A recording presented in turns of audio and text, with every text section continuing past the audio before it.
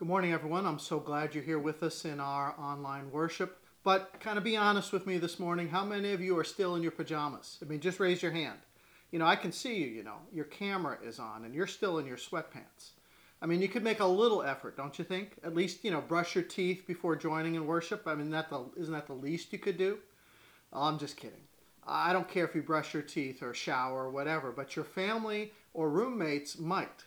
That's a big part of what the social distancing is all about, learning how to get along with others while in confined spaces. I've heard a situation compared to that of the crew of a submarine, under the ocean, or scientists isolated for months at a research lab in Antarctica, or sailors on a ship out in the middle of the sea.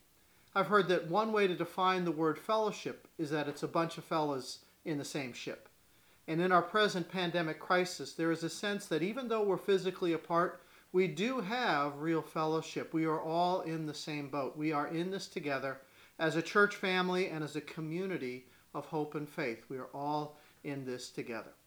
And that's part of what we're going to look at in today's scripture passage about the Apostle Paul's shipwreck experience from Acts 27 that was read a few minutes ago. A bunch of fellas and ladies in the same ship. We are in week 2 of our message series called Surviving the Storm, the Voyage of Faith in Troubled Times. And we're looking at some of the great storm stories of the Bible because often people encounter God while the wind and the waves are high. And as I mentioned last week, there's a 3-step pattern to these storm stories in the Bible. 3 steps. There's the storm, there's a human response to the storm, and then there's stillness, a calm that's caused by God. So it's storm, response, and stillness. And we'll see that pattern in today's story. And with that 3-step movement, or better yet, maybe over and above that 3-step movement, is a really important biblical and theological concept called God's providence. God's providence. That was one of the favorite words in the vocabulary of the Puritan farmers who founded this church in 1737, New Providence.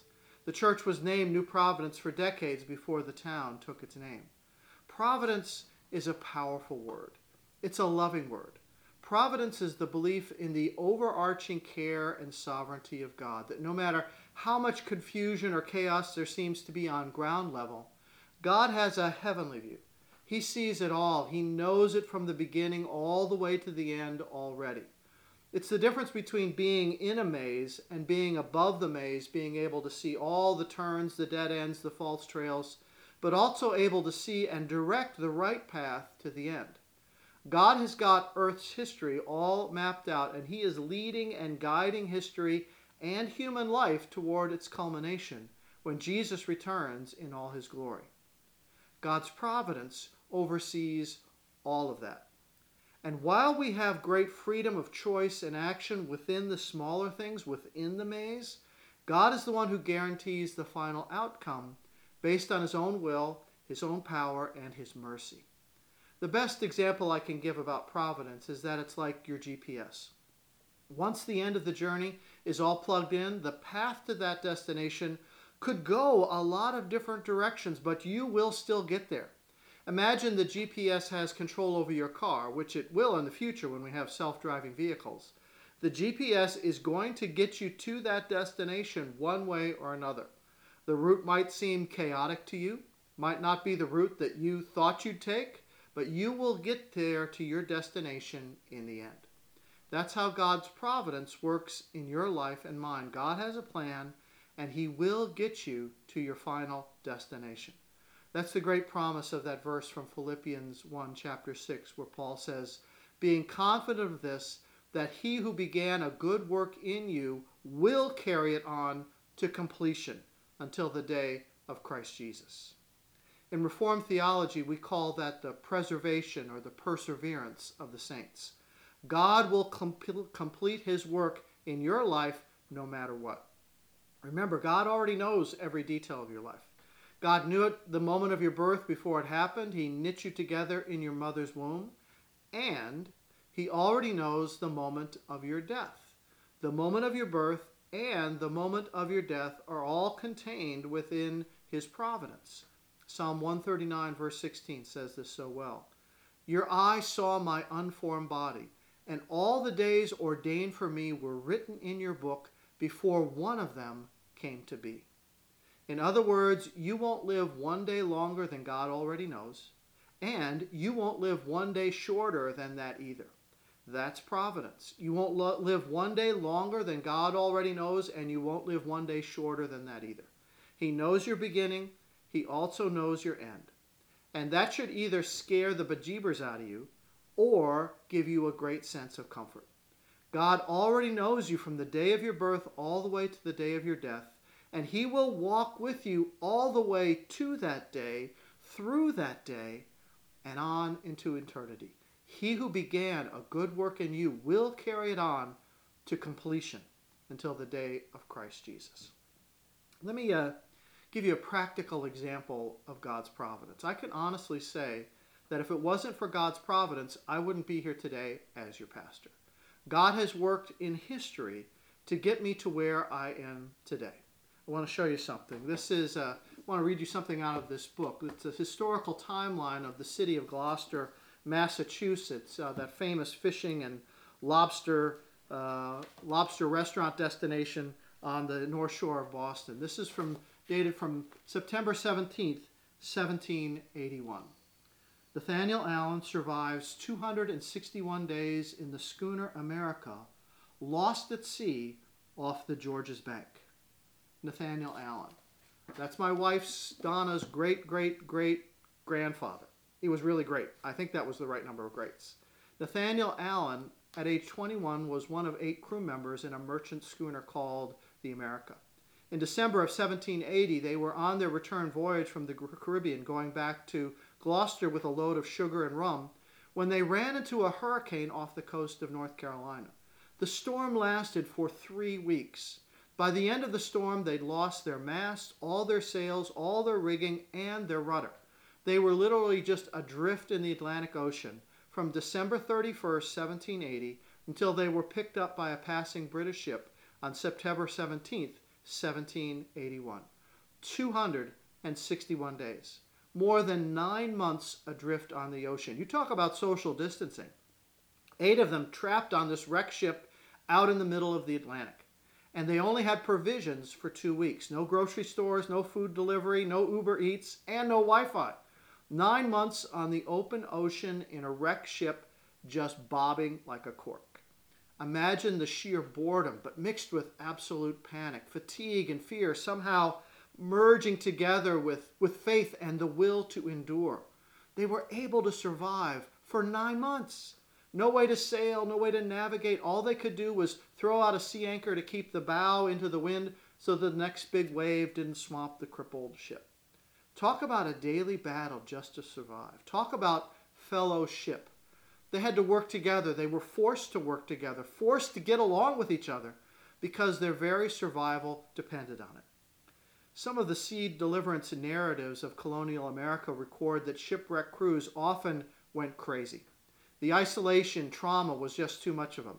Others actually descended into cannibalism or simply lost their wills to survive.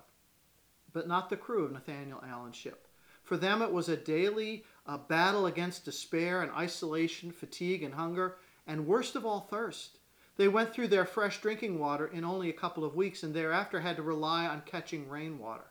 Here's what Nathaniel Allen wrote in his journal after their cook, Samuel Edmund, died of thirst. He writes, "During showers we drank all we could catch, but at one time we were entire out for 3 weeks. Then it was that we felt the keenest our awful condition. Death stared us in the face, and we knew not who would be his next victim. Our only hope was in God."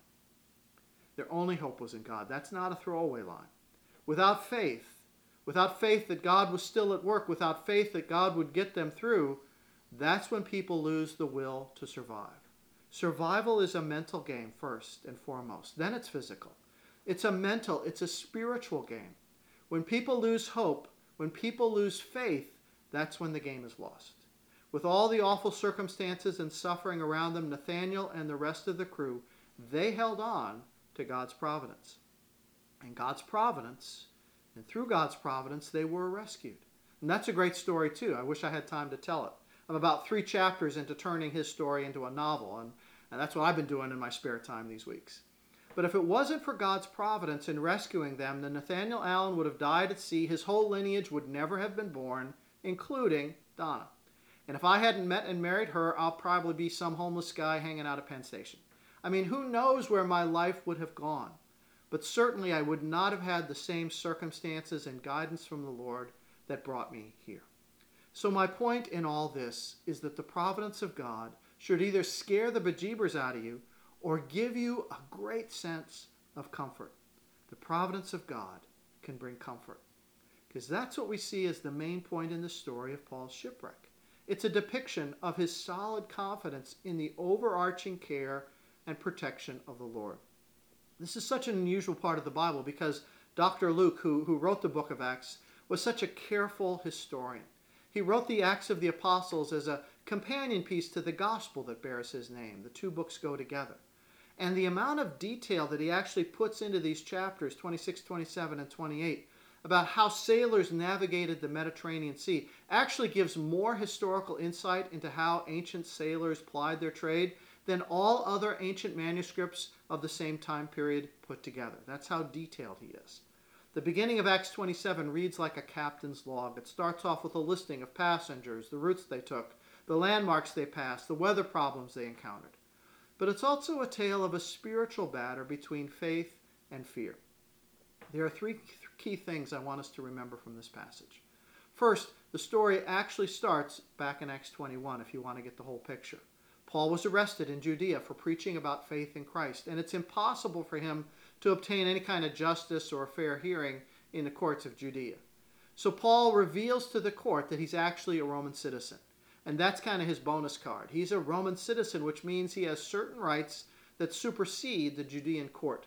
As a Roman citizen, he has the right to appeal any decision to Rome. Well, his accusers were just kind of happy to get rid of him, so they sent him off under Roman guard to make the long sea voyage to Rome. Paul believed God had a purpose for him to go to Rome and to preach the gospel to the most powerful people in the most powerful city of his day. That's first. Paul believed God had a purpose for him. So they're on their way, zigzagging their way across the Mediterranean Sea. They switch ships a couple of times. Finally, they are on a big cargo vessel, about half a football field in length. It's got a huge crew and passengers totaling 276 people. That's a big boat.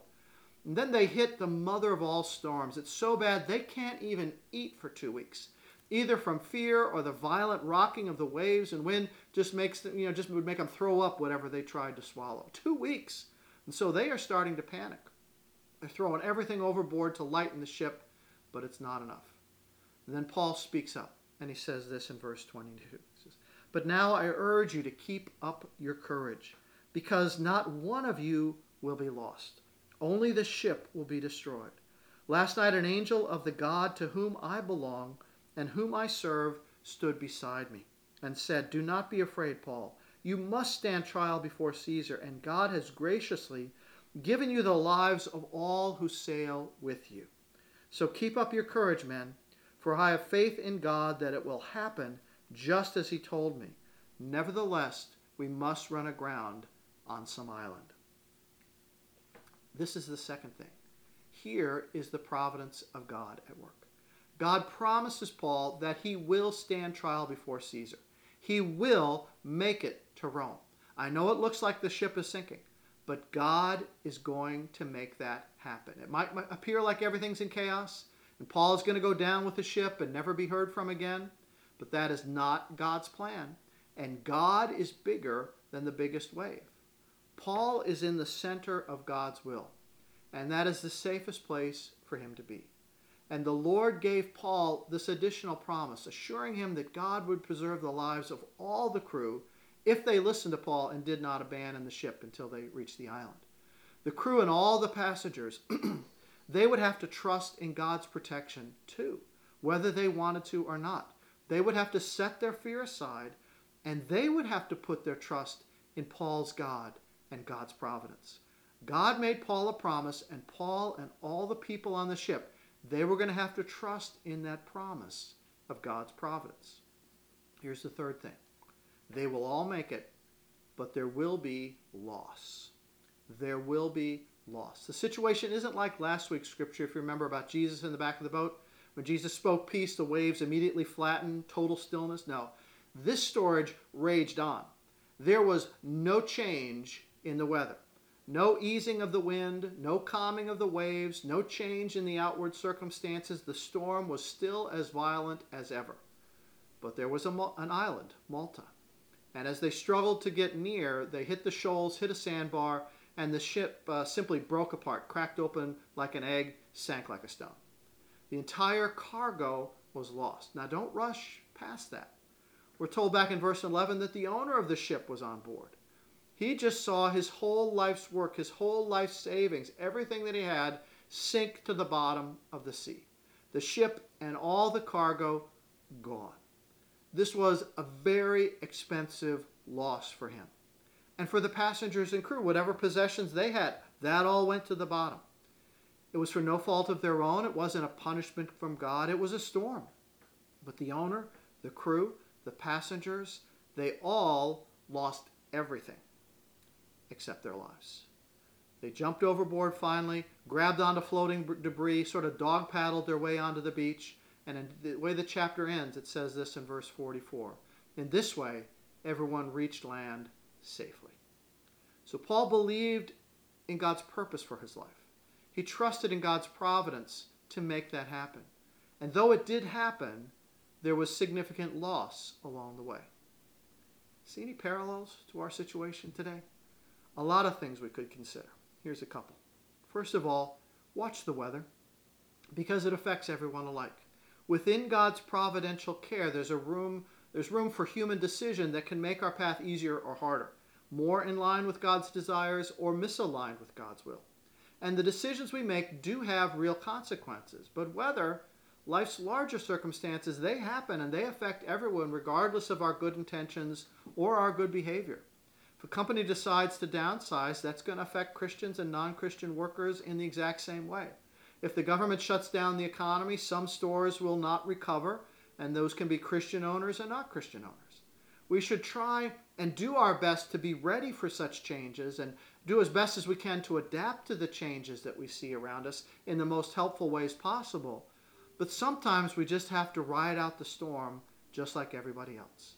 I mean, the question I ask is, why would God let the Apostle Paul experience such serious difficulty, go through so many problems when Paul is doing the right thing, when he's obviously in the center of God's will? He's on his way to Rome, where the Lord wants him to be. Paul's being obedient.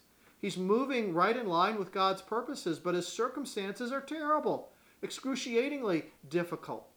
The winds are against him. Everything seems to go wrong on this voyage.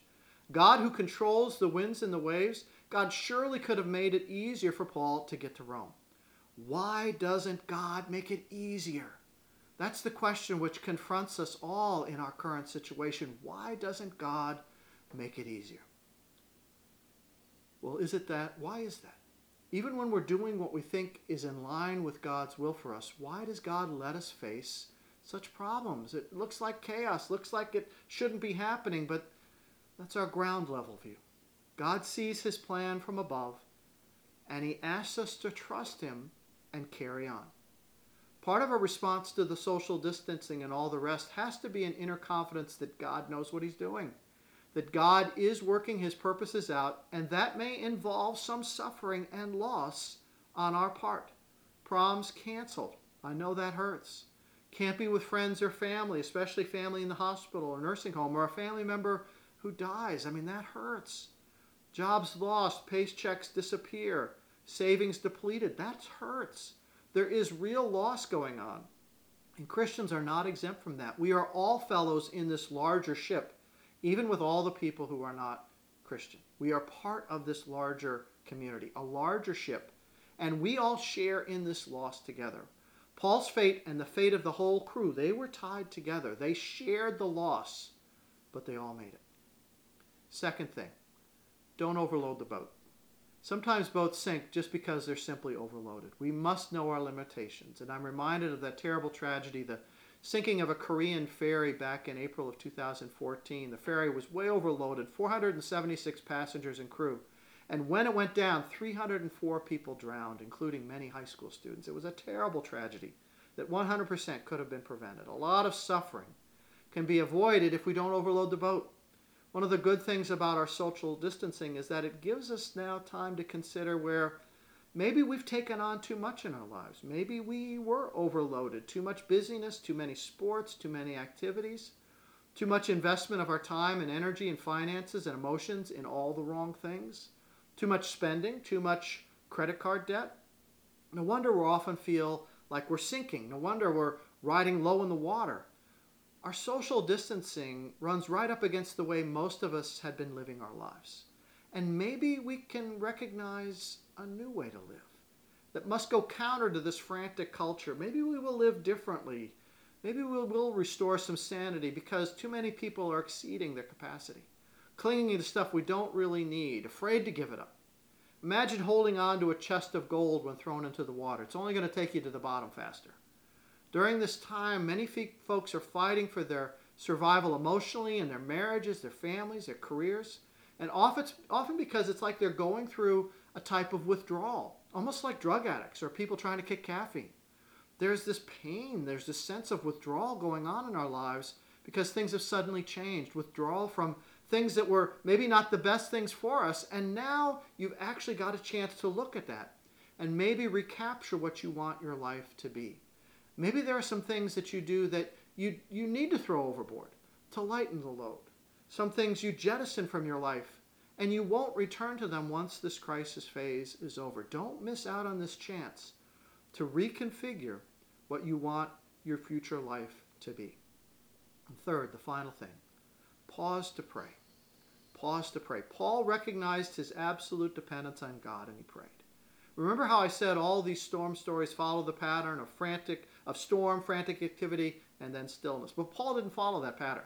The crew members did. The storm, then their frantic activity. But with Paul, there was no frantic activity on his part. No running around the deck like a chicken with its head cut off. For Paul, prayer was not an afterthought. It was not his final, desperate option. For Paul, prayer was the connecting thread that bound him to God. The storm exposes the futility of their own efforts. And when you start to feel overwhelmed, make prayer your first response, not your last resort. Prayer is your lifeline to the Lord. It's what connects you to Christ. He understands you, knows your pain and your confusion, your fears, your sadness. And when you pause to pray, you can overcome despair with prayer. You can overcome despair with prayer. When life overwhelms you, pray to the one who is in charge. Stand firmly on the promises of Scripture, of God's providential care for you, his providential mercy over you. You do not fight the wind and the waves alone. So pause to pray. And then get some other people to pray with. That's key too. We need to pull together when life feels like it's falling apart.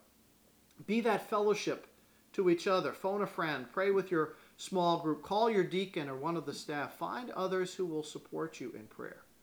The devil just loves to stir up trouble and fear, loves to keep you alone, but his days are numbered. Claim Romans 16:20. What a great verse. The God who brings peace will soon defeat Satan and give you power over him. Wow. How's that for a promise from God? The God who brings peace will soon defeat Satan and give you power over him. Paul prayed and the lives of 275 people were saved. Paul was exposed to the same peril as the others, yet he found strength from God. God didn't take him away from the storm. That's important to notice. Paul was in it just like everyone else. Paul was just as wet and windblown and hungry as everyone else. The danger seemed just as real. The waves were just as high, the darkness just as bleak. Everything was exactly the same, except God gave him an encouraging word through prayer. A source of confidence that the others did not have. God didn't lessen the wind, didn't lower the waves. Instead, he gave Paul an inner reassurance, a resilience, an inner peace that enabled Paul to stand out from the rest of them and be different. This is what the Christian faith is all about. It's a way of discovering God's hidden resources for your life, his presence, his peace, which makes it possible for you to live and to act and to react differently from how you would without his presence. There's nothing more frightening than a storm at sea in the dark of night. The wind can scream like a demon. Panic can be very real. So watch the weather. Be aware of what's happening around you and within you. Don't overload your boat. Do some serious reevaluation of your life, your priorities, the things that bring you pressure, and maybe consider throwing some of them over the side. Consider this as an opportunity to reshape your future. And third, pause to pray. Defeat despair with prayer. Center your mind and your heart on the Lord Jesus. Sense his peace. Let the winds howl, the waves crash. In Christ there is great quietude. So go deep into him. Plunge into the depths of Christ's love. Feel his peace within. Pray with others. Find your fellowship, your fellows in the same ship. At some point, the storm, friends, it will pass.